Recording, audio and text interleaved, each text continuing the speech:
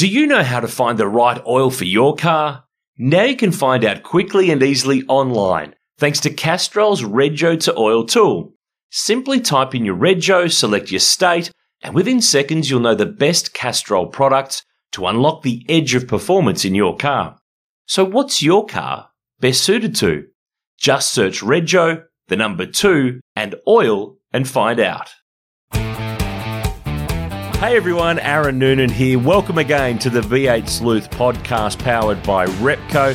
On this pod, it's part 2 of our sit-down chat with Jack Perkins. We had him in the office very recently and we had such a great chat with so much to talk about that we had to split it up across 2 weeks.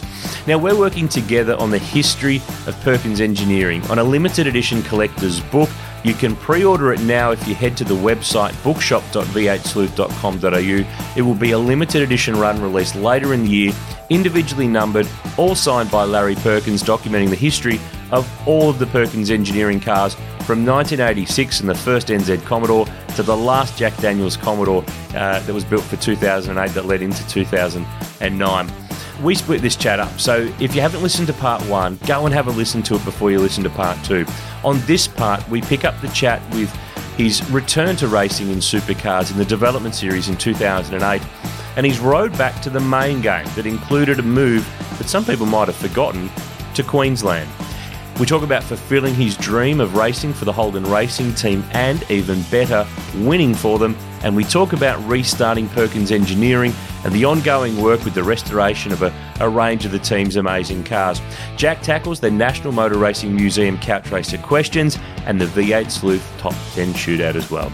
So here we go, buckle up. Time to start part 2 of Jack Perkins on the V8 Sleuth podcast, powered by Repco. So you go back to the development series. Yep. The Mack Trucks car. Yeah. Number 500, appropriate number. There's a couple little things, like I said to you, with the brakes and bits and pieces that I thought, I've got to get out of Dad's team. Yeah, so originally that car wasn't run from Perkins, was it? Yeah, we ran out of Marty Brand's independent race cars. Who had won the title with Paul Dumbrell some years before, and Tony D'Alberto had driven there, Mark Porter had driven there.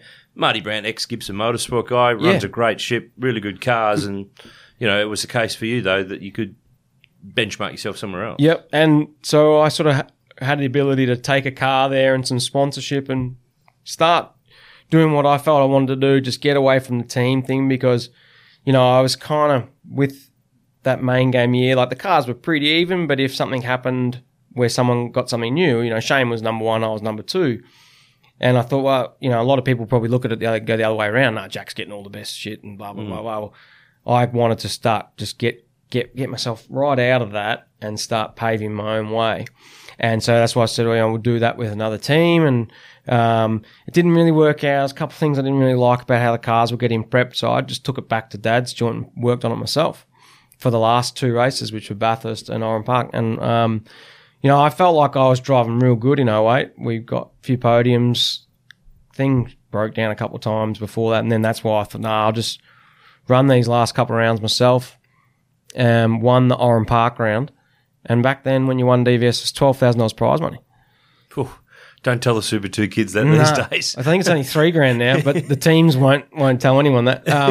So yeah, like that covered my costs. I got a rent a truck from Budget and chucked the car in someone else's transporter, and just got some guys to come and give us a hand run on weekends, and I got the best result, you know, by winning that Oran Park round. So I was pretty happy with how I started to develop better as a driver. I think because I was able to relax more with my diabetes and stuff, like, and that was sort of the start of it. Yeah, and that's the start too of not just your rebuilding as the driver and of you, but I think you've always done a good job of this, and I can see it because I'm a bit wide the same. It's a mosaic of parts having a pathway in this industry. So you got to have a bit of everything. So you got to be able to drive the car, but you got to be able to prepare the car. You got to find some money. You've got to, you know, lean on a few people. You've got to have some contacts.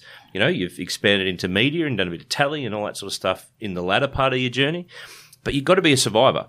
You've got to make stuff happen in all sorts of parts of the puzzle that aren't really your parts of the puzzle. But if you don't make them your parts of the puzzle, your puzzle's incomplete and you're not going to go and do what you need to go and do. So I reckon that point where you went, I'm taking my car out the door to go to Marty's and do some bits there, ever since then, you've done that.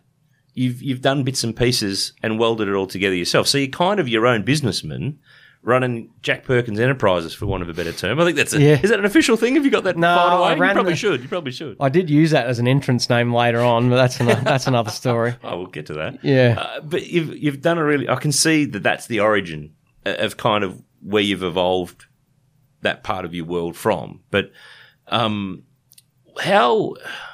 So you drove actually, though, for Perkins Engineering in the endurance races with Nathan Pretty, and you finished 8th in both Phillip Island and Bathurst. So your mojo's back. You've had some good DVS runs, solid main game runs.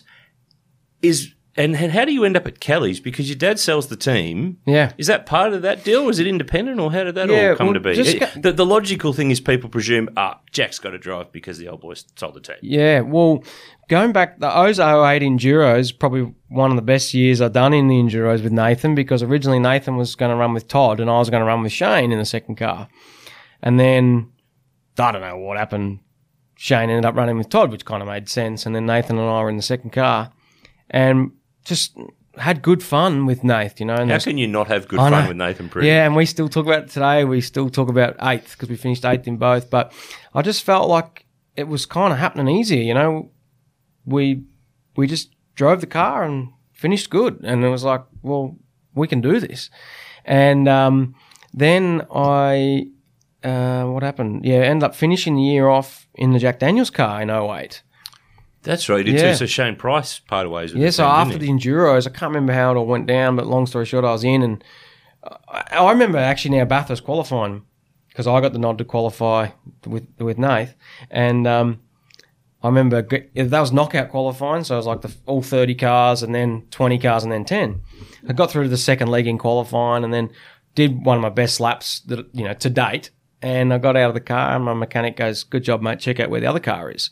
And I looked at the time screen and I was 18th and Todd Kelly was 17th. And now I'm like, oh yeah, I've probably gone all right here. Matt, you know, I looked up to Todd because he was from HRT and pretty good steerer. And so, you know, I'm just getting more confidence now, and I sort of had a bit of beating with the confidence in 07 because we were just getting no results, and just thought, yeah, no, I can do this. And got the nod to keep in the car, ran good at surface, didn't do too bad at Bahrain, and then I double dutied at Oran Park. Then the Cali thing was happening in the background, and, you know, it was a great thing for Dad and great thing for Perkins Engineering because they had a fresh look on it. You know, Perkins Engineering was no palm trees and all that sort of stuff, but kind of needed a bit of that. So Cali's brought in, and part of the deal when Dad said, "Can you step in and?" Well, the team said, you know, I think Todd had a bit to do with that. Step in and finish the year off. Is you're in the car next year? No contracts or anything. So then the Cali thing come around, and we're all burning the midnight oil, getting all their cars done and working for them. And then I don't know, got to like January, and they said, "Yeah, Rick and Todd are there, and we haven't got any drivers sorted for the other cars." And I sort of thought, oh shit! I thought the only reason why I was here was because I might have got a steer. And then I don't know how that got finalised. Dad probably had something to do with it, and got a ride. But yeah, we worked our backsides off for those guys that year. I remember stickering a truck at like 2 o'clock in the morning to get to the first race, and but yeah, that was just ended up being a shit deal. You know, I had 7 dudes have a crack at being an engineer that year. In what, 13 rounds? Yeah, 7 different. It's like one every 2 rounds. I had an engineer at Adelaide, another guy. I had Dale Wood engineer a couple of rounds. And I had James Small for a couple of rounds. Well, he's done all right. Yeah, he was the pick of him. And then Todd realised he was all right, and he grabbed him. And like I said, I counted it once. It was 7 different dudes had a crack at the radio that year. And, yeah, it just wasn't really working out. Too hard basket. Yeah. So we've rebuilt a bit. We've had a bit of a, shitter. 09's not that flash. Yeah. You know, you're back. You raced, it was good, but it wasn't that flash. No. So then you go to Queensland. Yep. So is this a case of, I'm just going to get away. I'm going to go do something different here. Change of scenery. So I'd started talking to Lucas Dumbrell at the end of 09 about running his new team, you know, driving and sort of being involved with it. And Todd kind of heard that I was doing it and then like banned me from coming into the workshop and all this sort of weird stuff, and kind of told me I wasn't very good at driving, and kind of all ended a bit weird. So I was banned from coming to the workshop for like the last 3 or 4 months. So I was just sitting at home, I suppose, or working or doing something. I don't know what I was doing. And then the Lucas Dumbrell thing, it all turned to shit. Like, they needed money, and I've never been able to sort of have heaps of money sitting there to go car racing. So that all fell apart, and I had nothing. So I was up in Queensland or somewhere, and Paul Morris said, "Oh, you know, our sign writer's leaving. Do you want a job?" We had no racing attached to it whatsoever. And I said, "Well, yeah, there's not much happening down here. You know, Dad doesn't have a team, and I'm not allowed to go to the Cali workshop, so I might as well go and do something else." So he packed my bags up and started working at the driving centre as a sign writer. No driving? No driving. Not a part of it? No driving whatsoever was even thought of until kind of a bit later on. Slady, who, you know, Tim Slade's a good mate of mine, and he was running with Stone Brothers with James Rosenberg, and they wanted to chat to me about doing the enduros. And Slade said, "Mate, you just got to try and do a race or something to show to Ross and Jimmy that, you know, you can kind of go all right." So James Rosenberg still owned the Paul Morris motorsport car called Jansen. Super cheap Commodore. Yeah, and it was sitting at Morris's. So I said to... This is Jack Perkins Enterprises, This is Jack Perkins Enterprises. Yeah. So I said, like, well, man, I'm going to have to try and scrape some money together to run this thing. I said to James, can I borrow the car for the weekend? And James said, yeah, well, you can't borrow it. You got to lease it or whatever. And I'll never forget James. I think he said, you know, give me $500 cash or something. That was the lease. Something like that. James Rosenberg's a fantastic guy. And I remember going to the ATM machine, giving him $500 cash, and Super Cheap was all stickered up. They gave me $5,000, and I don't even know how I got it out to Queensland Raceway. I didn't test it or anything, and I ended up winning the last race and finishing second or something for the round. And Monday, Ross and Jimmy said, "Yeah, you can drive with Slady."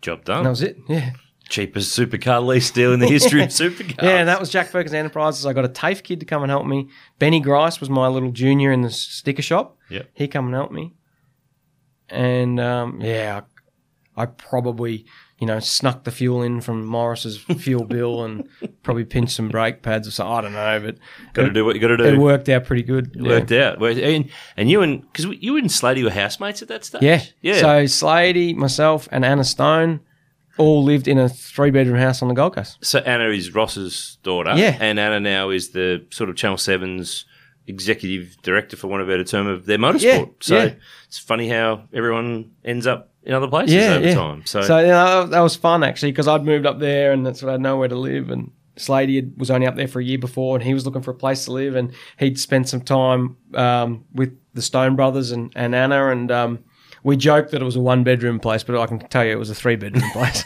And we're all still great friends, which is good. And the Enduros went pretty well. I think you finished top 5, 6 at Phillip Island. Yeah. So the graph's going back up here, mate. Yeah, the best memory for me for Phillip Island was when both drivers qualified. Yeah, there was a race each on Saturday, yeah. And I remember going out in my session, and I don't even know what position it was. It was either 4th, 5th, or 6th, and one spot behind me was Todd Kelly. And for me, you win many battles, and that was one of them. Right. So there's not much. Is that bridge mended ever? Oh, you don't. Yeah. I wouldn't have said we had a bad run, but just I've got issues with the 09 year, but what's that? 11 years now. Yeah. I saw Todd at Bathurst, said g'day. Yeah. But they've done their thing and I've done mine. So that's life. Yep. Fair enough. So I've got a whiteboard next to me here. If I had a text rod, the graph's gone up. Yeah. It's gone down. We got it up. We're starting to go back up again here. So 2011, you end up in a Sonic Run Falcon in the development series. And I think you have mentioned this somewhere. I did read this online, and I remember at the time, not many people would realise. A lot of people think Roland Dane's an ogre, and he's evil, and he's this and he's that. And he is a lot of things. But he helped you that year, which a lot of people didn't know. And he's helped a lot. And I know of other people he has quietly given some money to, or some backing, or some help that will never be known. But he actually helped you that year in a way that no one really would have known at the time. Correct. And if you wind the clock back, I did Phillip Island and Bathurst with Slady with Stone Brothers. In 2010? Then I did Gold Coast with Russell Ingall in 2010. Right? So he had Morris driving with him at Bathurst. That's right. Why was that? Russ was having problems with the two driving style seat positions and whatever. Because the dude was pretty tall and he was not as tall. And And so then I remember sneakily jumping down before Bathurst driving that car because those guys at Morris had started to realise that I was more than just a sign rider. And so then Russell was kind of like, well, I reckon I'm going to ask Supercheap if I can grab you for Gold Coast because Slady had to have Helio Castro Neves. Because the international thing. Correct. Yeah. And then the Castrol car, Murphs, was the guy that copped the overseas guy because there was only one in each garage needed to cop it. Was Ivan Muller. Correct.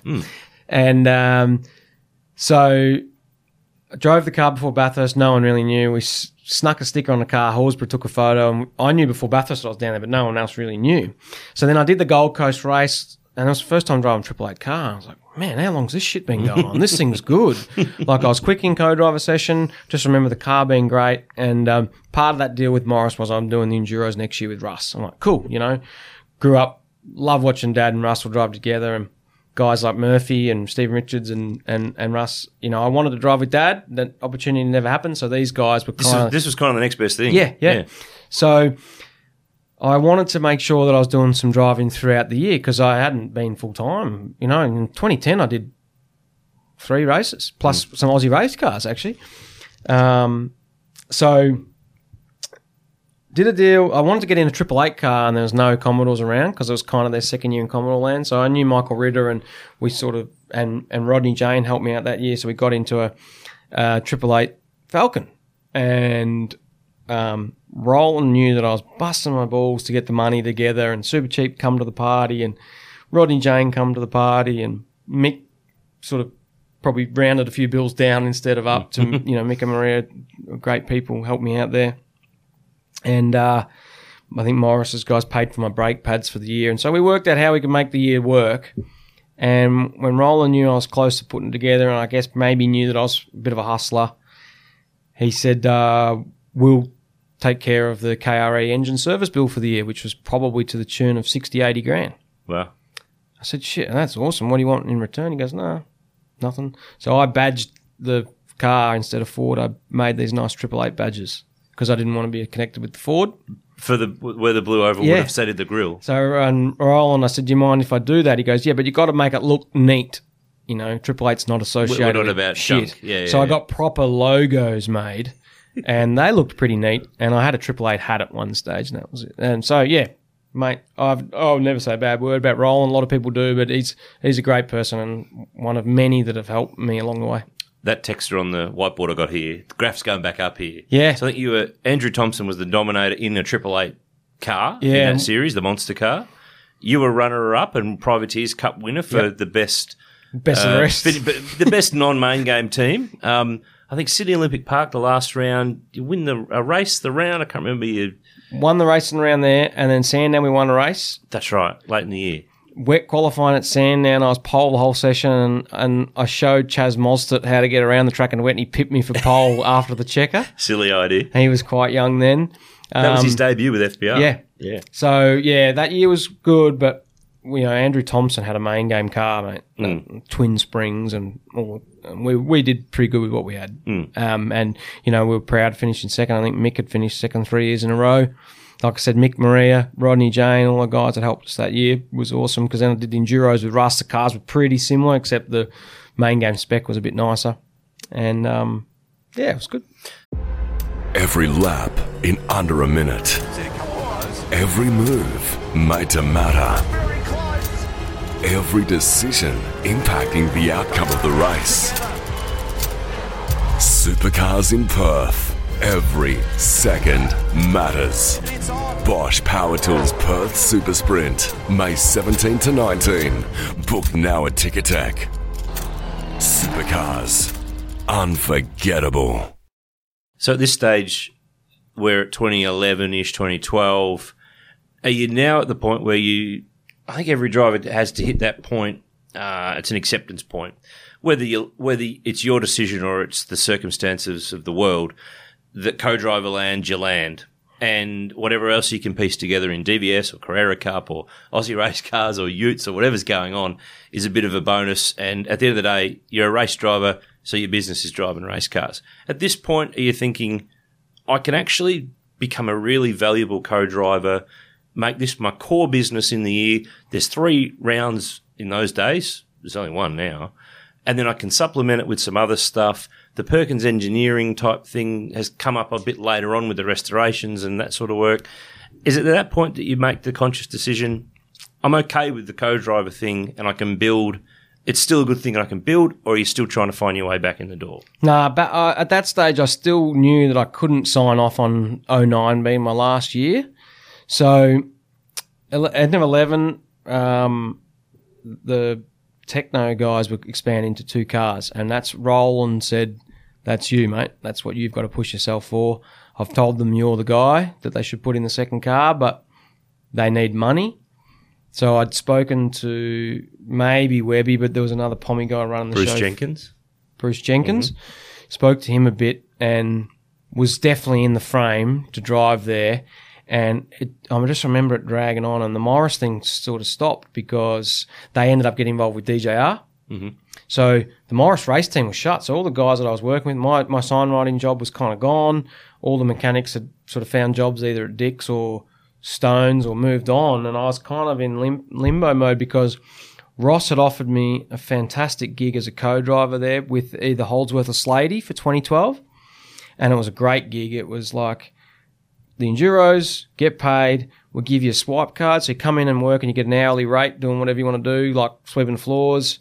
And he also said that you can put a DVS car together and do a round. I was like, wow, that's an awesome deal. So, but I'm really trying to get in the main game. So we kept talking, and then got to the stage where Ross had to make a decision. And I said, no, well, these web guys still reckon I'm half a chance. So I said, I feel like an idiot, but I'm going to have to say no to a Stone Brothers drive. So then, yeah, probably January, February now, and then they said, Patrizzi's got $500,000 or something to drive the car, and so I'm out. So then at that stage, a lot of the good endurance drives are gone. So I don't know why, but I rang Gary Rogers, and Gary's great. And this, to be honest, Noons, is the first time I ever got paid to be a driver without having to work in a workshop. Just to turn up and drive? Yeah. Yeah. So that, to me, is a real turning point, when you're 2012. Yeah, you're getting paid to be a race car driver. So I, went in. Gary you had to have like 5 job interviews with Gary, and he'd pull out a piece of paper and he'd be like, "Hey, when did you have your first Bathurst?" And you sit there and you go through all your results, and he's like, "Oh, that's good," and "Oh, that's not so good," and then you go in and he gets Pierre to come in on the next one, the team manager, Pierre Louis Giorsi. Yep. And you go through all the same shit and everything. But I loved it. I loved the fact that this was like dealing with my old man in some respect. So we had 3 or 4 meetings, still no inkling I was going to get a co-drive. And I was at the footy in Melbourne because I've moved back to Melbourne now, helping Dad, because he said, I've sold to Kelly's, give us a hand to get out of Moorabbin Airport. So, yeah, all right, I've got nothing else to do. So I get a phone call from Gary. It's like 7 o'clock at night, first quarter of the footy. I'm sitting there drinking a beer, I think. And Gary's like, yep, righto, this is the deal. You're getting paid this, and just, send us an invoice every now and again. Don't make it more than this, right? And I said, oh, God, Gary, that's awesome. It's a good night at the footy. No one's ever rung me and offered me a job while I'm at the footy. Yeah, I said, oh, mate, I'm so happy. He goes, right, mate, enough of the pleasantries. We don't need to bloody sing around singing, right? And he hung up like 35-second phone call. And I was wrapped because, again, at that point, it could have been all over, mate. Yeah. It could have been all over. So got the gig, driving with Premrat. We call him the Premrat. With He's Alex. a good Hawthorn supporter, Alex Premrat. Is it? Yeah. So that was kind of interesting, but I got to work with Krusty. Richard Holloway. Yep, Richard Holloway. And then that led to driving with McLaughlin in 13. First year car of the future. Yep. So you had a good little run there at GRM. Yep. Because was that the year Alex got benched on the Gold Coast? Yeah, but the weird thing was Alex got benched and Greg Ritter got the gig, but I'd driven the car before that. Oh, because that was the international format still, wasn't it? So you weren't in the Gold Coast lineup, but you'd done Phillip Island and Bathurst. And I thought if he was going to get benched... Or Sandown and Bathurst. And what happened was, and I don't want to sound like one of those has-been washed up, could have been race car drivers, but I was much quicker than Alex and got the nod to qualify the car. At Bathurst? Yeah. Yeah. And we were going really good. Those cars were strong, but I went out in qualifying and I had no dash. Like I literally had no dashboard. So I was driving around, no shift lights, no nothing, and made a bit of a meal of it. But in the races as well, Alex was kind of nowhere. And that's why I got benched.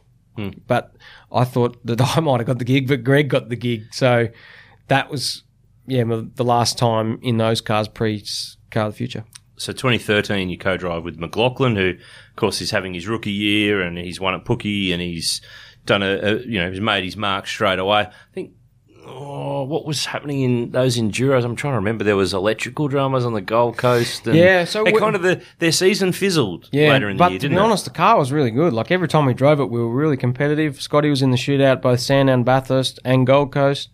I remember topping one of the co-driver sessions at Sandown, being very past Paul Dumbrell in the race at Bathurst and things like that. Like, we were competitive, just strategy and luck and things just went someone else's way.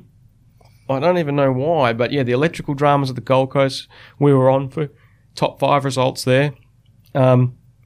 But it was all looking real good. And I'd done all the COTF prototype testing with Scotty in 2011 for supercars. We drove all the prototype cars. So I'd built a good relationship with him, and Krusty was still on that car. And it was quite good. And to be honest, probably in hindsight, we were all a bit unsure about the Volvo stuff. And the Volvo guys were at Bathurst and kind of thought it was probably not going to be a competitive option, which, I got that very wrong. But I also was working away at getting back in the main game. And that's what happened. I ended up getting a main game gig, and still fantastic friends with the Rogers guys. I can walk into that workshop and say good day to everyone and, look back on it. And like I said, that's the first guy that paid me to drive a race car. That's an important milestone in anyone's racing career. So Charlie Schwerkolt has got a Falcon out of FPR under his franchise. So for 2014... Yep. You bounce back in. Hang on. I've got the texture on the whiteboard here. We're going up. Yep. You're back in the main game. How does that deal come to be? How do you end up in that car for that year? Yeah, so it's off the back of the Enduros. And FPR had a formula, from co-driver lap times, and I was ranked top 2 or 3 in co-driver land from those Enduros. And I had an opportunity maybe to do something with LDM through sort of Simon McNamara and Holden. But I guess I didn't think that was going to be as good as FPR. And I wish that I'd maybe kept my allegiances with Holden at that stage, but I felt like the Ford thing was kind of what I wanted. But it turned out to be probably a bit of a be careful what you wish for. But, Charlie's great, gave me an opportunity to drive the car. It was one of those things where I was working incredibly hard to get the opportunity. Thankfully, it didn't require someone to bring $500,000 because the car was funded.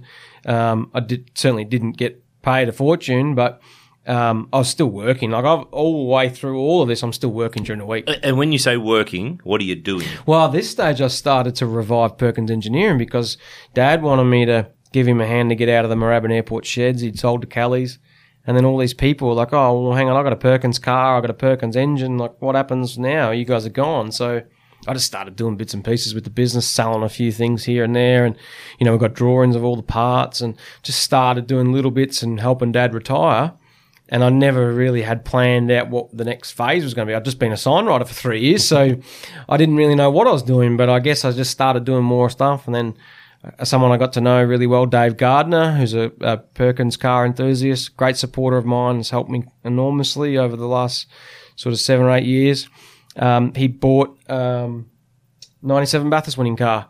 And I said, hey, bring that down and I'll, check it over. And that's kind of where it all sort of started from that side of the business. So, we ended up doing the engine and the gearbox and a bit of maintenance on it and getting it right to run and took it to the track and sort of started to realise that this resto stuff and old car thing, there was still significant interest and enough to maybe make a bit of a living out of it.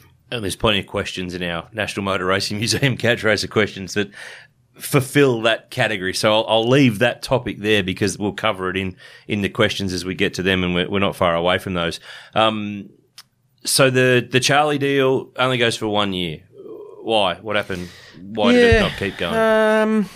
Was it just a case where they went, all right, we're going to make a change, it hasn't worked? Yeah, like the results were no good. But again, for me, it was just be careful what you wish for. I kind of thought that I'd be able to just jump in and it'd be the same as Scotty's car from the year before when we'd be at the top of the timesheets. And again, it kind of wasn't, I had a massive issue braking the car, like using the brakes to stop it. And then You know, like I've never really flat spotted tyres, but I reckon I would have flat spotted 20 tyres that year. I'm like, I don't know what I'm doing wrong. And we go to Bathurst where you don't really use the brakes, and I qualify in the shootout. So it's like, obviously my foot didn't slip off the brake pedal in qualifying. Yeah. So that was kind of frustrating for me, mate. Like, we had glimpses, I think, Tassie, we were in the top 10 and a few other places, but predominantly I was just really, really struggling with engineer and fourth car, you know, not saying that we were getting dudded, but we're getting the fourth, the best of everything. And yeah, Charlie needed results. He was funding it. So I got no malice whatsoever against Charlie, because if I was in his position, I would have done the same. It just annoys me that I didn't get a chance to have a second year, especially if you look at the history of supercars when people started to realise aero made a big difference. If you were in a new model the first year after aero package, you were going to go good. So 2014, when I ran for Charlie, I reckon I qualified 3/10 or 4/10 behind Chaz Mostert at the Grand Prix. The following year, if I qualified 3/10 behind Chaz Mostert, I'd be third on the grid. When the FGX was off and flying. Yeah. Yep. And all their problems from 2014 were just cured, and FGXs were like Mustangs in those first years. Like, it's a good comparison. yeah, like they were good, and it's no different. The ZB came out good. The VF came out good. The Volvo came out pretty good. Every year someone worked out how to fudge the aero test a bit, and then they were jets for the year after. Until they got roped back. And I have no doubt that if I was there in FGX in the year after, my results would have improved. Now, I'm not saying I would have won a race. I'm saying my results would have improved. Yep, important distinction. And if you look at the times, the proof would be there. If you look at how far I was off Reynolds or Winterbottom, the following year, my results would have been much better. You talked at the very start of this podcast about when you were a kid, you wanted to drive for HRT. So, yes, you lose your main game. Okay, text is out on the whiteboard again. Graph goes back down, lose main game drive. Texter goes back up, sign with Holden Racing Team for the endurance races. Yeah. What was there anything on the table otherwise in 15, or was that it? Because that's what you. I mean, it's not the main game drive. It's not the thing that you probably dreamt of, but it's the next best thing. So through 2014, and we probably missed a bit there, Noons. 2012, 13, 14, I was in New Zealand with Greg Murphy in the Super Tours. Ebro, yeah. So that for me were probably the 3 best years racing for me going over to New Zealand, because there was no expectations. The Kind cars of like a club race meeting almost. Oh, and we used to have a beer after the race in our race suits because it was just casual. And I just loved going over there. Murph's one of my great mates, and we had a great time. He paid me to go over and drive his race car, and I got to drive the 51 in New Zealand. And, yeah, the whole thing was fantastic. Where I'm getting to with that was he was calling it quits. He was James Courtney's co-driver. And he called quits a year early. Yes. And I'm going to say he must put a word in for me at HRT. Because he had one more year to go as an endurance driver, but took the tally opportunity in 2015 when the rights changed. Yeah. So he had a year left on a deal and left it on the table. And he told me he wasn't enjoying the enduro as much. It wasn't what he really wanted to do. So I think, and Murph would probably clarify, I reckon he helped put my name in the ring to replace himself, because he sort of knew what I was capable of in his car in New Zealand. And we got along really well. His kids, both his boys have got type 1 diabetes, so we're like I said, great friends with the whole family. And, mate, like I remember 2014, I went to Perth a week before the race, and we had all this promo activity for the sponsors. And I calculated when I got home that week in Perth, I did 24 hours of promo, 5 hours driving. And it was about that point I started to realise I'm not enjoying it. Running, 13th, 20th, whatever it was. If you were right on the podium and finishing top 5, it's a different story. But, when you're doing days on days on days of corporate activity and it's outweighing what you're doing driving-wise, and, you're not really getting paid a shitload for it, it was kind of wearing thin. So I thought, well, I don't really care about championship. I've never really cared about championship. I just want to win Bathurst. So I wonder where you got that from. Yeah, so I know exactly where I was from Dad, but I thought, how can I get in a car, especially having been in the shootout in 14 and been running 5th with 25 laps to go in 2014 with a genuine chance of winning the race and getting a drive-through. I thought, I want to get in a race-winning car at Bathurst. And what was the drive-through? Because we sort of jumped past that, didn't we? Unsafe pit release. Yeah. Which I had 3 drive-throughs for unsafe pit releases that year.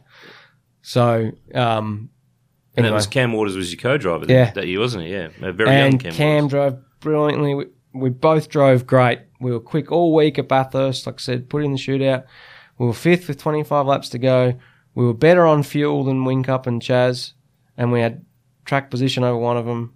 And I got to drive through, and both of those guys ended up, nearly winning the race. One did, and one could have. So that's the one that got away, mate. Like, everyone's got Bathurst. I got those stories. You could do books full of them. Yeah, but that to me realised Bathurst was the ultimate. It proved to me that I was driving good enough at Bathurst to be a good co-driver. And James Courtney come up to me at Phillip Island 2014 when I think Holdsworth maybe got announced early, or I got announced that I was out. And James said, "Hey, what are you doing next year?" I said, "Mate, I haven't even thought about it." I said, "But, I'd always liked James from his open wheeler days and go-karting when I was a kid. I used to follow James Courtney because he was, going to be in F1, and I'd always got a lot of respect for him." And he said, "Mate, well, Murph's out, and I think, he said that you're the one we should be putting in the car." And I did a deal with Adrian and got a drive. And, for me then to be at HRT was that was when the dream come true. And I was getting paid to drive for the factory Holden team. And it got a little bit better. Well, yeah, it did. And the worst thing about that year was the fact that James got injured. It was a weird old year. So there was the Sydney Motorsport Park. I should get it right. A helicopter flies overhead on the Friday afternoon. You were there because you were doing the endurance co-driver practice session. Some of the trackside garage boarding is whirred up by the rotor blades of the helicopter, smashes him in the ribs. He goes down like a sack of proverbial, carted off to hospital because he's bashed up. You step in for the weekend to fill in and stay.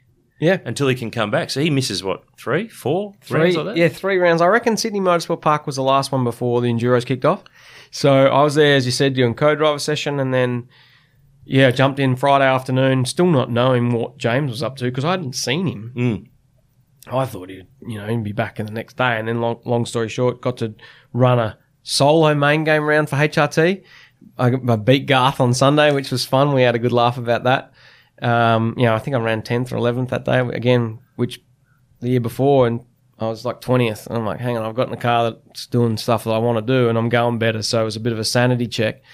And then Sandown, James wasn't fit, so they got Russell Ingall in, and that was good. But I didn't want to be the lead driver because I'd just been the lead driver. I wanted to do Here I am trying to be the co-driver, and I'm thrust back into the main bit. But, like Sandown, practice session before qualifying, I was the quickest of the 4 HRT cars, qualified 11th or 12th. Again, just miles better what I'd done the year before, and it was just such a sanity check because I just knew that something wasn't right the year before and couldn't put my finger in it. I got along really well with Alistair McVeigh. And, I'm not one of those guys that tries to engineer the car because that's what the engineer's employed to do. We just worked so well together, and I can see why him and Reynolds have been so successful. And, so Russ did a great job in his sprint race Saturday. I got taken out by Lowndes on my sprint race Saturday. We started last and finished 7th. And Lowndes started last because they got a drive-through, and I think they finished like 12th. So we done an awesome job. And then I was still hopeful that James was going to be ready for Bathurst, which he wasn't. So it was Russ and I. Again, I think we finished 10th or 11th. It was pretty good considering. And then James come back for the Gold Coast, and we won the race. Is that the best day of your racing life? Yeah, pretty good. Like, hopefully one day you can top it. Yeah. You only ever get one first win. True. And you'd had 100 and something races by this stage. Yeah. We did the numbers at the time. And don't get me wrong, like, we weren't the fastest car that day. We won on fuel strategy, but it made up for all the other days where I drove real good or had fast cars and never had anything to show for it. And the best thing about James Courtney that day and everything was he was so inclusive. It wasn't him winning, it was us. And which is a very important point because co-drivers get left out, particularly now that it's a distinct driver co-driver thing for the last 10 odd years. It's not two main bannerhead names together. The headline in the paper the next day will quite often have read James Courtney wins Gold Coast 600, but we know it's not the case. Yeah, but I just remember every interview we did, it was us, and he knew what it meant to me, and that was it was cool. I think that my Bathurst podium are probably the two best. We haven't made you cry yet. I thought you were close there. I thought you were I'm close. always close. I'm an emotional guy, It's mate. good. It's not a bad thing. It's not a bad thing at all. Got to be in. Well, it's just like Got to when be in tune with your emotions, Jacko. More men should do you it. think 9 years before that I was told I was never going to race, and then I win a race, so it's pretty cool. So you win a race and you become a part of the Walkinshaw furniture for the next 3, 4, 5 years as a enduro driver. You get to the podium at Bathurst with James. So you're there. You did do a bit of a fill-in job along the way there at Lucas Dumbrell's team in New Zealand one year. And I did And 15 Sydney, Homebush. well. Yeah, that's right. Yeah. So a couple of little, you're in the scene. You can fill a seat here or there. The other thing I want to ask you, in that Walkinshaw period, you had some great results. You got your win on the Gold Coast. But there was a couple of questions and I had to bring it forward. You got the cool chance to put your old boy in a Walkinshaw Andretti United car at Eastern Creek for a Channel 10 TV story. I've watched the vision back. You look like you look now. You were beaming like you're on the verge of tears, I reckon. Yeah. Because that was kind of a thing that you just thought, I'll ask the Channel 10 blokes, can we do this? And you created a really cool little family moment where, when was the last time he would have driven a V8 supercar? Long time. 2003. He would have tested maybe after he didn't enduro drive? Yeah, he's done the odd one, like he drove one car at Clipsal one year and a few demos, but no, sort of not in that opportunity where you've got like a professional team running the car for you. So that was cool, yeah. Like I was doing a bit with Channel 10 with RPM and we sort of got asked to think of some story ideas. So that was for me one thing that had been bubbling away for a few years. I thought it'd be great to drive one of Dad's old cars and stick him in a new one. And I wish we had more time at the track. We were really limited with track time, but and we flew Dad in from Alice Springs because he was doing his own thing there. So there was a few sacrifices from everyone, but yeah, it made a great story. I was disappointed the Channel 10 guys never bothered to submit it for a media award that year, which was just from being lazy, which was annoying because I felt like it was quite a cool Would have yarn. been a red hot shot. Yeah, but just a cool thing to do with your dad, mate. Real cool. Any lap records broken that day? No, most of the driving was kind of for filming, and then there's a couple of laps where we got to have a proper bit of a fang. But I don't remember. No, I want to do another day where we get some cars out, and Dad and I can just no cameras and just have a good time. Just do your own thing. Yeah, totally get it. The other thing is too now. So I did touch on it before. You've got a little girl. Yep. Your partner Tara. Where did you meet Tara? See, on the pod, we have asked people how they've met. Leanne Tander was probably a bit more open than we had thought about with her relationship and when it all started with Garth. But I heard about that. There's a bit of double stacking by the sound of it. How did you meet Tara, your now fiance? Yeah, so Tara was actually working for Supercars as Shane Howard, who's the Chief Operating Officer. Correct. She was his executive assistant. Mm-hmm. So, yeah, kind of through the racing world, James Courtney's friends with Shane Howard and spent a bit of time up there on the Gold Coast, always in between Bathurst and the Gold Coast race. And, yeah, we just hit it off. She was hard to get, but a great bird. And, yeah, we're engaged now, getting married next year, and we've got an awesome little baby girl, so. Hard to get. Did she make it hard for you? Oh, yeah. It was months of chasing, mate. The chase, I was copping so much flack from all my mates about how hard the chase was. It was a fun time, though. You know, I was at any given moment trying to get up to the Gold Coast, and it was great. Great memories, and, you know, she's a top bird, and, yeah. Things that are difficult in life are the ones worth persisting with. Yeah, so, absolutely. Proof of that. Do you know how to find the right oil for your car? Now you can find out quickly and easily online, thanks to Castrol's Rego to Oil tool. Simply type in your Rego, select your state, and within seconds you'll know the best Castrol products to unlock the edge of performance in your car. So what's your car best suited to? Just search Rego, the number 2, and oil and find out. Mate, let's bowl into the National Motor Racing Museum couch racer questions. We've got a ton of them. We'll try to be as quick as we can because I wanted to get through as many of them as we can. Yep. And, of course, you know the museum well. It's open 6 days a week at Mount Panorama, closed on Tuesdays, but it's the home of Australian motorsport history. There's cars, there's bikes, there's memorabilia, there's some of your old boys Bathurst winning cars sitting up there. The 95 winning car has become a bit of a permanent fixture up there now. The Big Banger, the 84 car's up there as well. So, and a few of the other cars over the journey have wandered in and out that he's put his backside in. So I'm sure one day there's one of those things sitting at your workshop might end up there for a little bit of a holiday. We can convince you to take it up there for the fans to have a look at. Thomas Paff is with a new ball from the round weekend. Yep.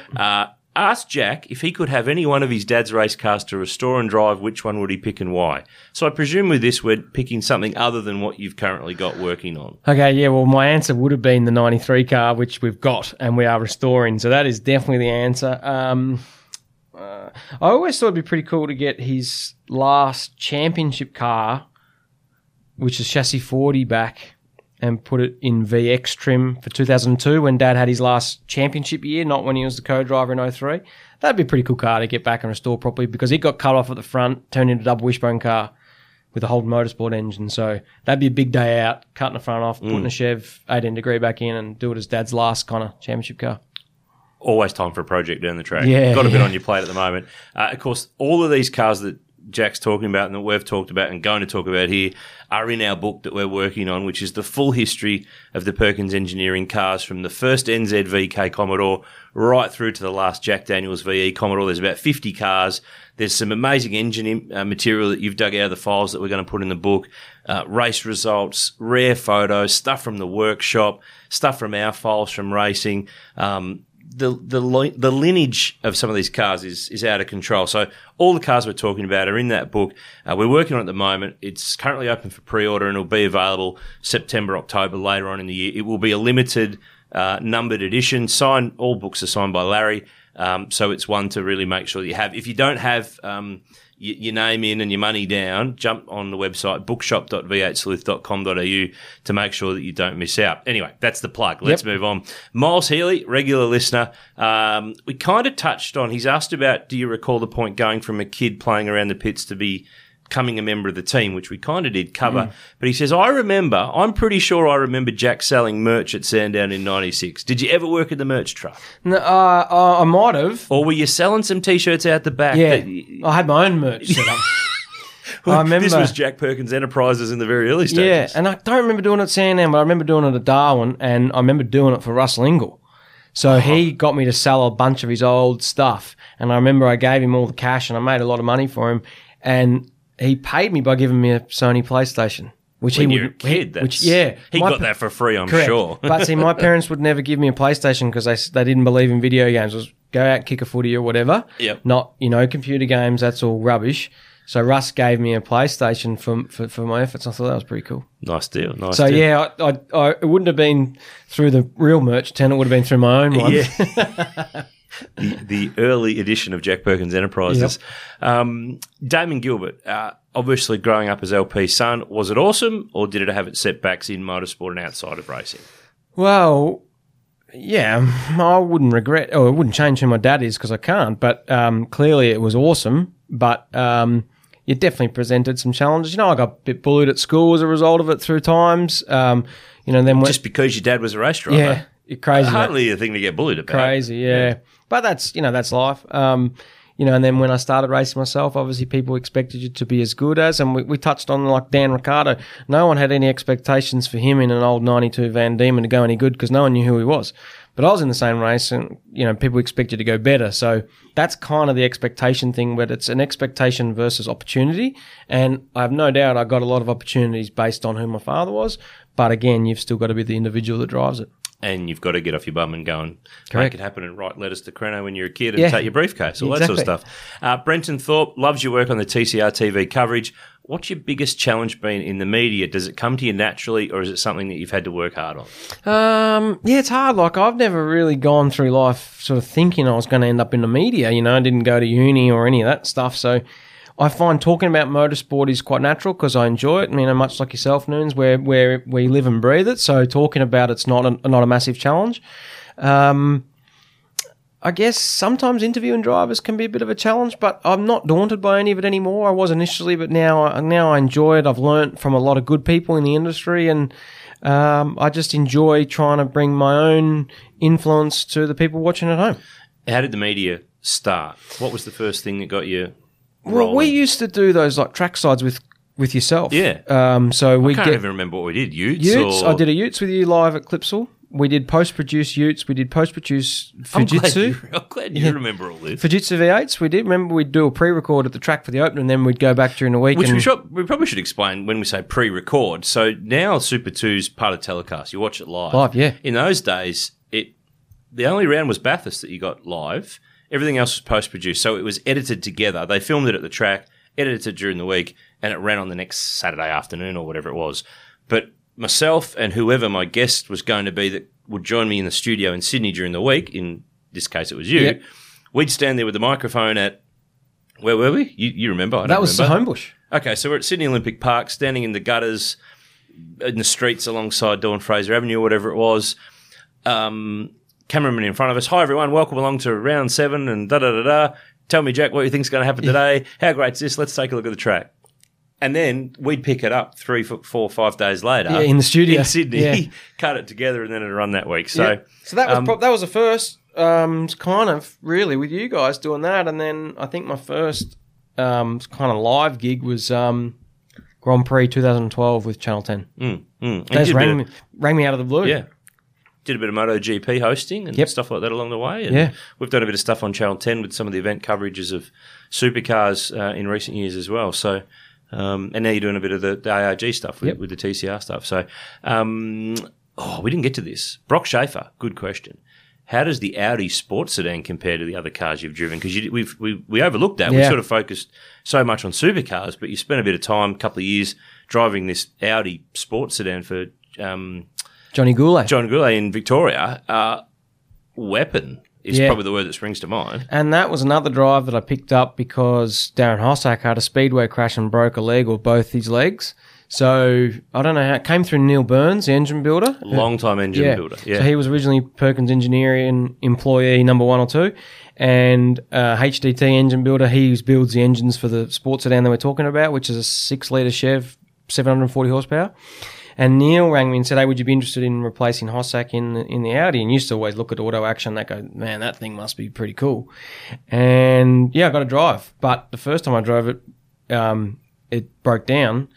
And then over a period of a couple of years, I never lost a race. The only races I lost was when it broke down. So we improved it. We put power steering on it so we could change the front geometry more. And I love going away racing with that. It was good fun. Johnny Goulet's a fantastic guy, big supporter of sports sedans and motorsport. And mate, that car, like I did minute 26 around Phillip Island, 300 kilometres an hour down the front straight. It's quick. So in terms of his question, how does it compare? Pretty well. Sorry, very well. It's got a lot more power than a supercar. It's got a lot more aero.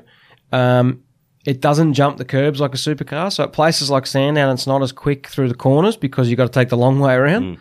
But yeah, really cool car to drive. And, I think we won over 30 races in that car. And sports sedans when I was growing up with watching guys like Des Wall and that was, won 2 Des Wall trophies driving that car. So yeah, I'm really proud of what we achieved in that. Was that the car that had been the Saab? No. It was a new car. New car, yeah. So I think the Saab got sold to someone else. And because those sports sedans do find amazing ways of being rebirthed and having very, very long racing lives. And some of them a bit dangerous, but pretty cool. Yeah. A couple of questions I've got here that we've kind of covered. Luke Farrell asked, did you feel you entered the main game too early? We sort of covered that off. Sean Gibson said, how hard was it to keep your racing licence after the diabetes? We've sort of talked about that. Nathan Turley, every driver's got a sliding doors moment. What was yours? We've kind of had a couple along the journey. There's a few of them, yeah. There's a few. Which probably leads to another point. Any deals you turned down or that you didn't tell anyone about or that no one knew about along the journey that if you'd... Well, I feel like that Stone Brothers one was quite a good opportunity, even just as a co-driver. But, when I was watching Ambrose and that, you never, like they kind of took over from HRT, who'd been the top team. So then when you get an opportunity where those guys are ringing you and wanting you to drive for them, you go, well, maybe I am an accomplished kind of race car driver. So that was probably one of the annoying ones. And, I wish I had a chance at that Techno second car, with Roland's endorsement and stuff like that. So, yeah, there's probably a couple of them. But That's life. Yeah. That's how it is. David Tomic, this is good. What do you enjoy most these days? Racing, TV work, or rebuilding the old race cars? That's hard. Yeah, I kind of enjoy them all, and the fact that I'm flexible gives me the opportunity to do them all. I love going to work. I go to work at 6 o'clock every morning and work on these cars. When I'm in Melbourne, because I do spend a lot of time on the farm. But racing's good, but we don't get to do a lot of the driving. You know, if you're a supercar driver, you get to go testing 4 days a year, and the rest of the time. So you just don't do a lot of driving. So it gets frustrating because all you want to do as a driver is go driving, but you don't do a lot of it. So, you know, I got to go and do the ride day at Sandown the other day, and I sat in the car for 3 or 4 hours in the Erebus car. Just love driving the car, especially at that track. So I guess I like doing them all equally, as long as you're successful at doing it, I suppose. Yep, that makes sense. Mark Pickley, are you the person who replies to the Perkins Engineering questions on Facebook? Yes. You run the page, it's all you. Yeah. No one else helps you. No, like some people think it's Dad, I think. But he wouldn't know how to turn on a computer, would he? Nah, it's funny. I don't think I refer to myself in third person or anything, so... I might be guilty of having done that. The sleuth says. Dave Dukas, and sorry if I'm massacring some surnames here, always hard to make sure I get them right or wrong. He says he loves the engineering on race cars. Did your dad teach you everything you know, or did you kind of pick it up your own way, or a bit of both? Bit of both. Because he's actually said too, did you do an apprenticeship or uni, which we sort of talked about? So what advice could you give young people looking to sort of be in the engineering and the mechanical side? Well, like in motor racing, it used to always be just get a job and progress, you know. So guys like Robbie Starr, for example, and Jeff Gretsch and that, you know, and I don't mean this to discredit them, but they're not engineers by trade. Robbie's a boilermaker by trade. So they work in the industry, they pick up the skills, and then you have a brain, and then you can become or classified as an engineer. So for me, like I said, I got into engineering at university. I felt I didn't need to learn how to build a bridge or how concreting worked or anything, because I just didn't need to know anything about that. I wanted to go car racing, so I didn't progress there or didn't do that. But in 2006, I actually started a trade as a diesel fitter. And I was working in sub-assembly under a guy by the name of Barry Appettmeyer, who, again, started with Dad when he started. If Neil Burns was employee number 1, Baz was number 2, but I got a feeling it was the other way around. And Barry's wealth of knowledge, again, he did his apprenticeship at Caterpillar, but became basically a race car guru, gearboxes, brakes, clutches, and then an engineering mind as well on how to tune race cars. So to this day, I'm still learning from him. And I did a year under him in sub-assembly before I jumped into the main game and stopped kind of working in that department. But, I definitely learnt some off Dad, but I learned a lot off Baz and a couple other guys in the business. Stephen Brennan, another good question. Are you going to sell the Bathurst winning cars or the cars you restore? Are you going to hang on to them and hand them on to your kids, or what's the future plan? Well, we actually really haven't thought about it because we haven't finished them, A lot of people go, what are you going to do with it? It's like, well, just let us finish. And then we'll worry about it. I want to drive it, and I want Dad to drive it, and, I'd love to get Greg Hansford's sons down to drive the car as well. So until we do all that, any afterlife plans are non-existent. Dad really never hung on to cars like a Dick Johnson or someone did with a museum. So it would be great if we can get to the end of it, probably from a financial point of view, and hang on to a couple of these cars would be great. For those who don't know the specifics, we're sort of going with a little bit of presumed knowledge here, but you're restoring 2 cars currently at your workshop here in Melbourne. One of them is the 1993 winning VP Commodore that your dad and Greg Hansford drove to victory that year. The other car is the Bathurst car from the next year, the 94 car that Larry had his first touring car championship win at Lakeside in 94. So sister cars, I think chassis 17 is the 93 winner, chassis 19 is the 94 car. So there was a customer car in between, hence why the numbers are one apart. So they're the 2 cars that you've got all your focus and your energy and going into. And the Walkinshaw car too. We're going to get to that. Okay. Haven't forgotten that one. Forgotten that one. So that's coming up. Okay. Don't jump ahead on me here. Sorry. Got a couple more in between. So they're the 2 cars that you're restoring. Where are they at? How challenging have they been? Give me your executive sort of summary on the restorations of those cars. Yeah, and a lot of people don't understand. Because it takes a long time. Yeah, and we're not completely full-time, but I got both cars were about 2016, and we've been restoring them basically since then. So a VP Commodore eventually most of them got upgraded to VRVS. So we had to backdate them, which is like a lot of fabrication work, parcel shelf, rear-quarter panels, a lot of chassis repair work because one of them was still pounding around in Victorian sports sedans. Chev engine out, Holden engine back in, and so on and so forth. Long story short, I think cars are looking pretty good to be ready this year. Definitely the 94 car because the engine's ready and most of the bits are there. And then the 93 car won't be far behind. So literally this morning I finished off the boot in the 93 car just with all the breather lines and the oil lines and power lines and stuff like that because the battery's in the boot. And the 94 car, the boot's nearly finished. Interiors are getting pretty close. Engine's in the 94 car. Engine's currently sitting in the 93 car, but it's got to come back out to go and get dynoed. We're just finishing off some stuff. We had a little bit of stuff up with the exhausts. So finishing exhausts off. And then the big ticket things to do is still front suspension. So the struts, we still utilise a roadcast strut knuckle, which is a VK Commodore. And they got upgraded for various shock absorbers over time. So we're putting them back in, which means they need Bilstein tubes. There's quite a lot of fabrication work going on them. So once the struts are done, they'll be then in the car and then we're on the home stretch. Sounds good. Yeah. It's going to be sad when they're finished because I've been with them longer than Tara, but they are, going to be such well-restored cars that I wouldn't want to put a scratch on one. And because you've had to retro the cars from the newer model backwards, so you've had to go and source panels from donor cars. You've had to go and find new old stock. Is there anything that you haven't been able to find that you've had to take a shortcut on because it's not available? You can't get it. They don't make it anymore.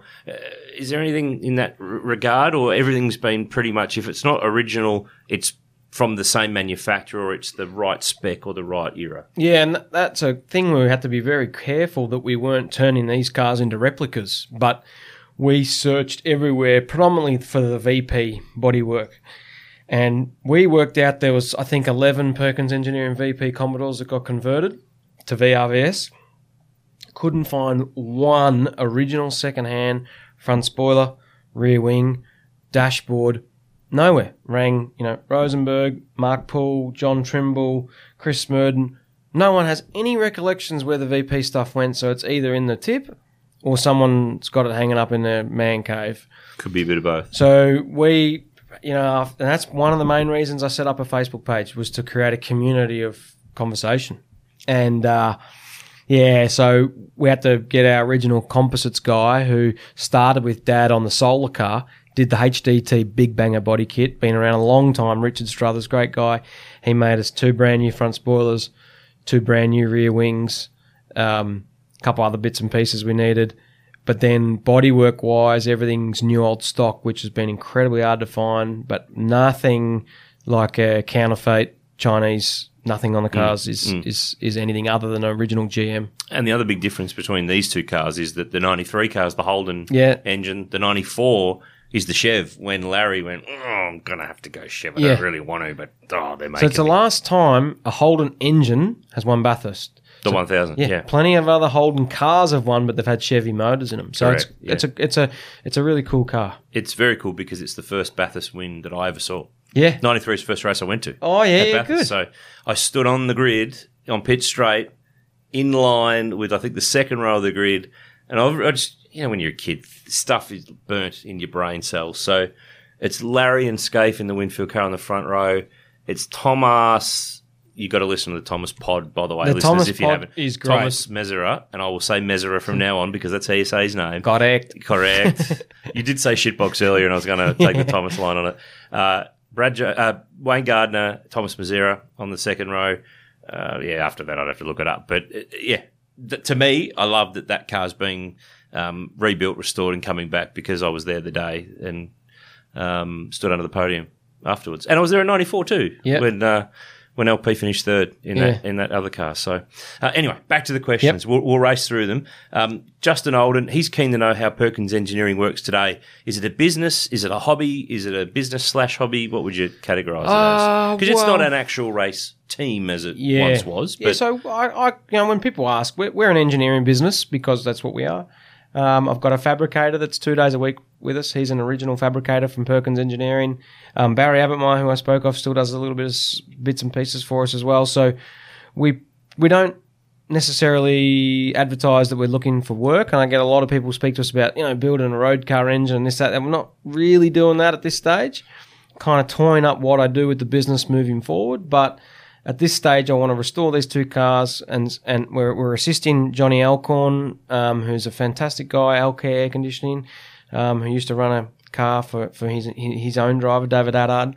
He's restoring some old Perkins cars as well, so we've got a great little customer base where we make some parts for people and help with their restos, and I've got guys running in Perth with cars as well, and they seem to crash into each other a bit, so we make them bits. But at this stage, we're just a little business doing a few little things for some old customers. And you never know where it might go. Yeah. We've got a website. I flog a few T-shirts and hats and bits and pieces. And again, I set that up to try and get rid of a bit of stuff that we had left over. I'm not set up like a shop. Like, I don't let people... No one can ring up and come walking through the aisles because it's not really set up like that. But I inventoried everything we've got for sale. I still get people ask me if we've got VL twin throttle bodies for sale. I was like, if it's not on the website, it's actually not for sale, and it probably means we don't have one. It's a very simple way of being able to describe it. Jeff Bishop, this is good. Selling your dad's autograph at school, true or false? I don't reckon I sold it, but I worked out how to draw it and write notes to get out of stuff. 100%. 100%.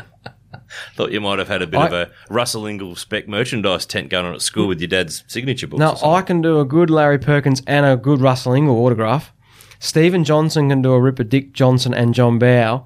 One time him and I were at an autograph session, all of a sudden Bow, Johnson, LP and Russ were all signing autographs, and there's only 2 of us there. It was hilarious.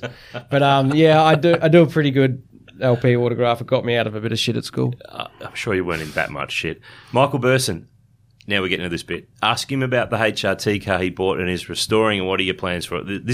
And he cheered you and JC on trackside when you won on the Gold Coast in 2015. So good man. The car that you and James drove to victory, the VF Commodore HRT car, you've got that at the workshop now. Yeah, so when we first won the race, not long after, I thought, it'd be bloody cool to buy that car one day and own that car. Because it was a HRT car, because I wanted to drive HRT. I got to drive my own race in that car with only my own name on the window.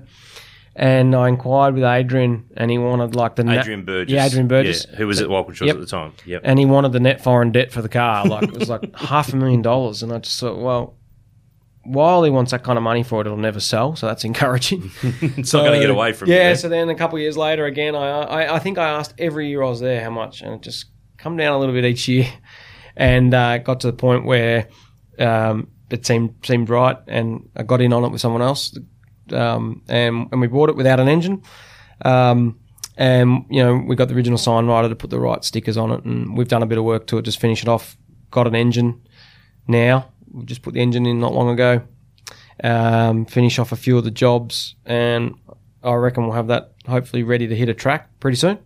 And then I want to, I might, like I said to you before, I want to go to Winton maybe with the 2003 car and that car, and Dad and I can pound around in those two, because when Dad drove that 2003 car that I restored at Phillip Island, he was complaining that it was handling shit out. So I put another setup in it, which got the Bathurst setup out of the car, because I restored it to Bathurst, and I've put a bit more of a Winton sort of current tyre. I think the tyres changed a lot since then as well, so I put a current setup in the car, and just want to go and have a bit of fun.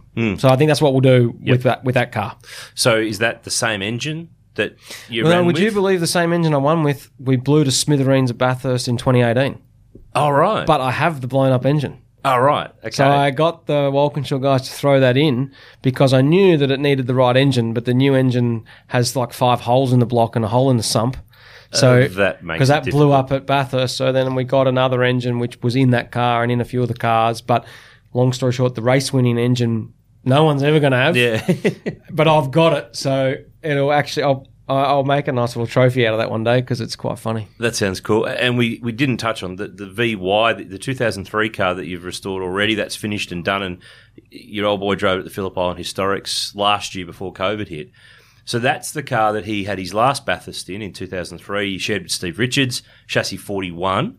that's the car you were driving when you hit Scaife. Yeah. It's his last Bathurst, your first. You could not have planned that. I know. And when we restored that car, when Dad crashed it at Bathurst in 2003, it got a bit of damage to the tunnel, which stayed there. And then when I crashed Scaife, it got some internal damage that stayed there. And then when I restored the car, I got rid of the Scaife damage and left the LP damage. What, getting rid of your witness mark? Yeah, but just a true restoration, you know.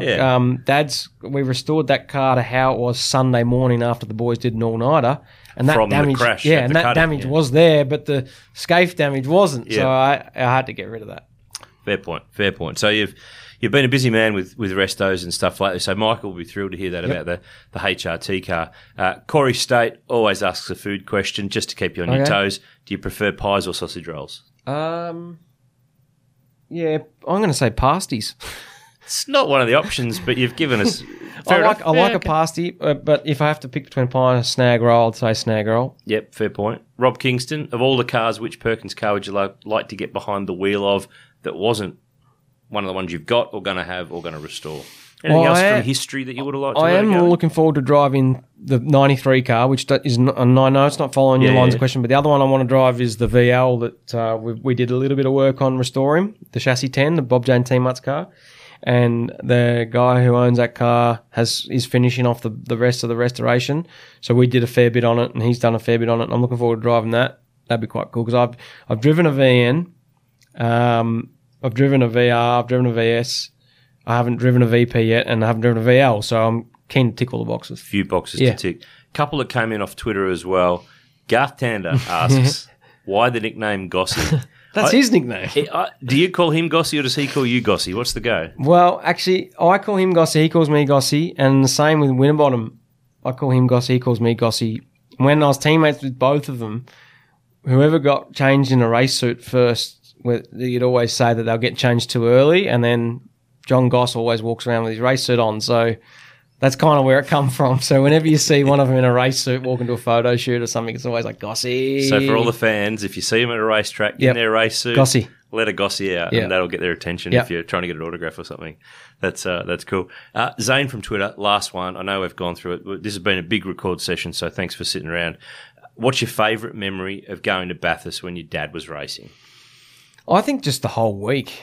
There's not one particular win or year. Oh, winning, 100% winning. I mean, I wish I was older when they won, to go and have a beer at the pub type thing, but definitely winning. Just, the amount of effort my old man used to put into Bathurst, he the weeks before the race, he wouldn't get home till 9 o'clock at night, we wouldn't see him. So just to see it all pay off and, pretty proud of the 3 wins that Dad was able to achieve. One day, you might just add another one there. You're not done with it yet, mate. Good chance this year at Erebus. Yeah. Got a good young bloke there to steer with in Will Brown, so it's not done yet. You're not done yet. I know we have covered a lot of the journey here, but there's one more thing to go. Yep. The top 10 shootout. Yep. Been in a shootout in your time. You know the drill. You've listened to the pod before, so you kind of know what the go is. It's word association.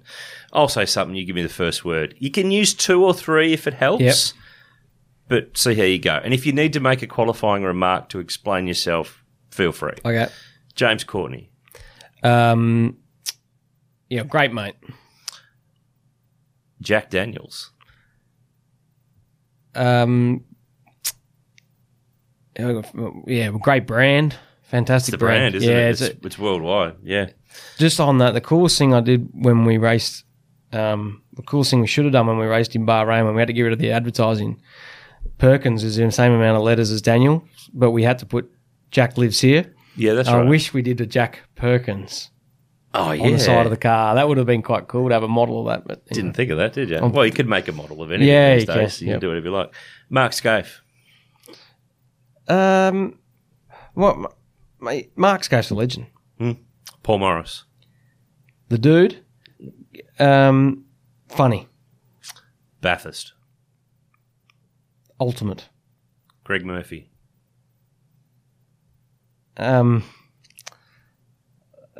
Murph's a great guy. I'm struggling to think of one word, but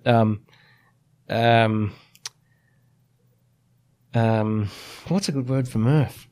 He's just another great guy, a great mate. Russell Ingall. Russell Ingall, Yeah, I mean, you can't. You're not going good with the one worth No, here, I'm are not. you? No, I thought I'd be really good at this, having listened to them over the years on your podcast. I mean, the Enforcer There you go. Now you're rolling. Koanji, Farm, Tim Slade, good mate, Larry Perkins. Dad. I figured that's probably what you were going to say. We'll let you slide with that one, mate. Thank you. It's been really cool to sit down and talk about your career, where you've been, what you've done. We've mowed through piles of questions. Normally with our guests, we don't get through this many. As a team here, we're loving doing the book with you. For those listening, it's due out later in the year. It's about all the Perkins engineering cars. Normally in our world, we write our own books, but we couldn't do this book without you. The records that you and your dad and your team have kept, the stories you've got, the bits you've already gone and sleuthed elsewhere. You could probably add author to your list of things here. TV bloke, race car driver, mechanic, author. The way you're going, it's you've been sending through some words, and it's the jack of all trades, master of none. Yeah, mate, been doing it for years. Don't tell anyone the secret. Jack Perkins, a pleasure. Thanks for joining us on the pod. Good to catch up with you, and lunch is on you next time. No, thanks, Noons. And I do just want to say thank you to everyone that's helped me get to this stage. We didn't touch on too much of the development series, but I do want to thank Ben Eggleston, who I know will be listening. He loves your podcast. So Ben and Rachel Eggleston, their support of me has been fantastic over the years. And everyone else that's helped me along the way, we've given most of them a run throughout. I thank you very much. And you know what? We're going to do this again down the track, because there's still plenty of chapters to add. So the bits that we missed on the way through this one, we'll get to the next one down the track. Good stuff, mate. Thank you. And a big thanks to Jack Perkins for stepping into V8 Sleuth HQ and sitting down and talking for the pod. A bunch of great stories there, and a bunch of things that I'd forgotten about from along the way, and a few things that we'd overlooked and didn't know. I think that was a really enlightening chap. Don't forget to head to our online bookshop. The website address is bookshop.v8sleuth.com.au. You can pre-order the Perkins Engineering Car History book from the website. It will be a limited print run. We sell out of these books, so if you put your money down now and you pre-order, then you will definitely not miss out when it's all said and done later in the year. Sign up to our newsletter, v8sleuth.com.au. You get, we do usually 2 a week, with all the links to our latest stories and some offers as well. You get advised through being on that mailing list of all of our new products before anybody else does. And of course, you can follow us on the socials, Facebook, Twitter, Instagram, other places to find us. In the meantime, we're done. Another episode of the V8 Sleuth podcast powered by Repco's in the books. Join us every Tuesday for Repco Supercars Weekly. And next week, next Wednesday, a very special guest. We'll chat to you then.